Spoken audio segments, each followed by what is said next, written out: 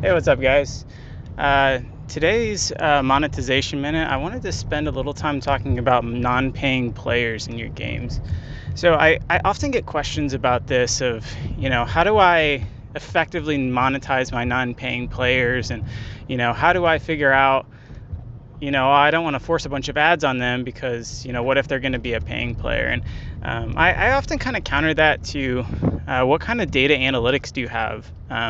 Because if you don't have, pretty rich, detailed analytics into what your players are doing, you can often miss out on a lot of insights. So there's some really great sites out there, like Amplitude, Tableau. Game Analytics has like a completely free tool set of analytics. So, if you don't have something, definitely check out something like that and get that into place, because then you can actually see what your players are doing in your games.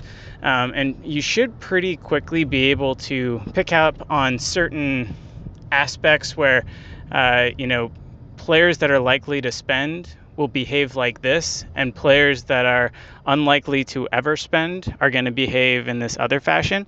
And so pretty quickly into your game, like usually 4 or 5 minutes in, definitely within the first day or two, you can tell if they're ever going to, pay for something in your game. And then you can figure out like what types of behaviors are they going to be, because like your whale spenders are going to behave very differently than your, minnow spenders who will maybe do, a couple bucks a week or month or whatever.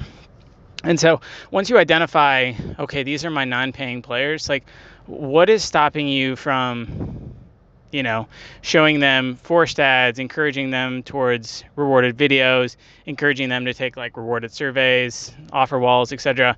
And I would argue, really nothing there. And, what is the cost to you if you show them a few too many forced ads and they quit the game?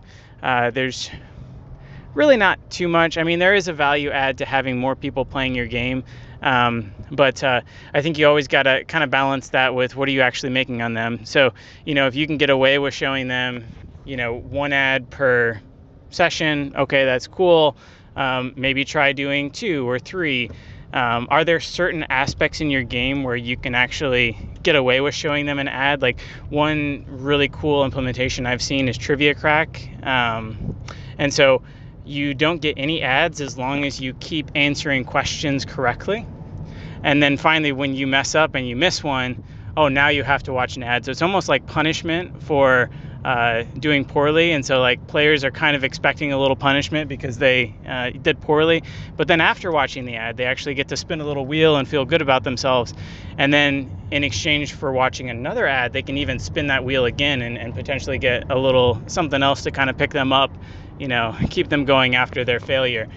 So implementations like that are pretty cool. So, you can kind of balance that with your gameplay. Are there certain spots where like, oh, I only show an ad when you fail?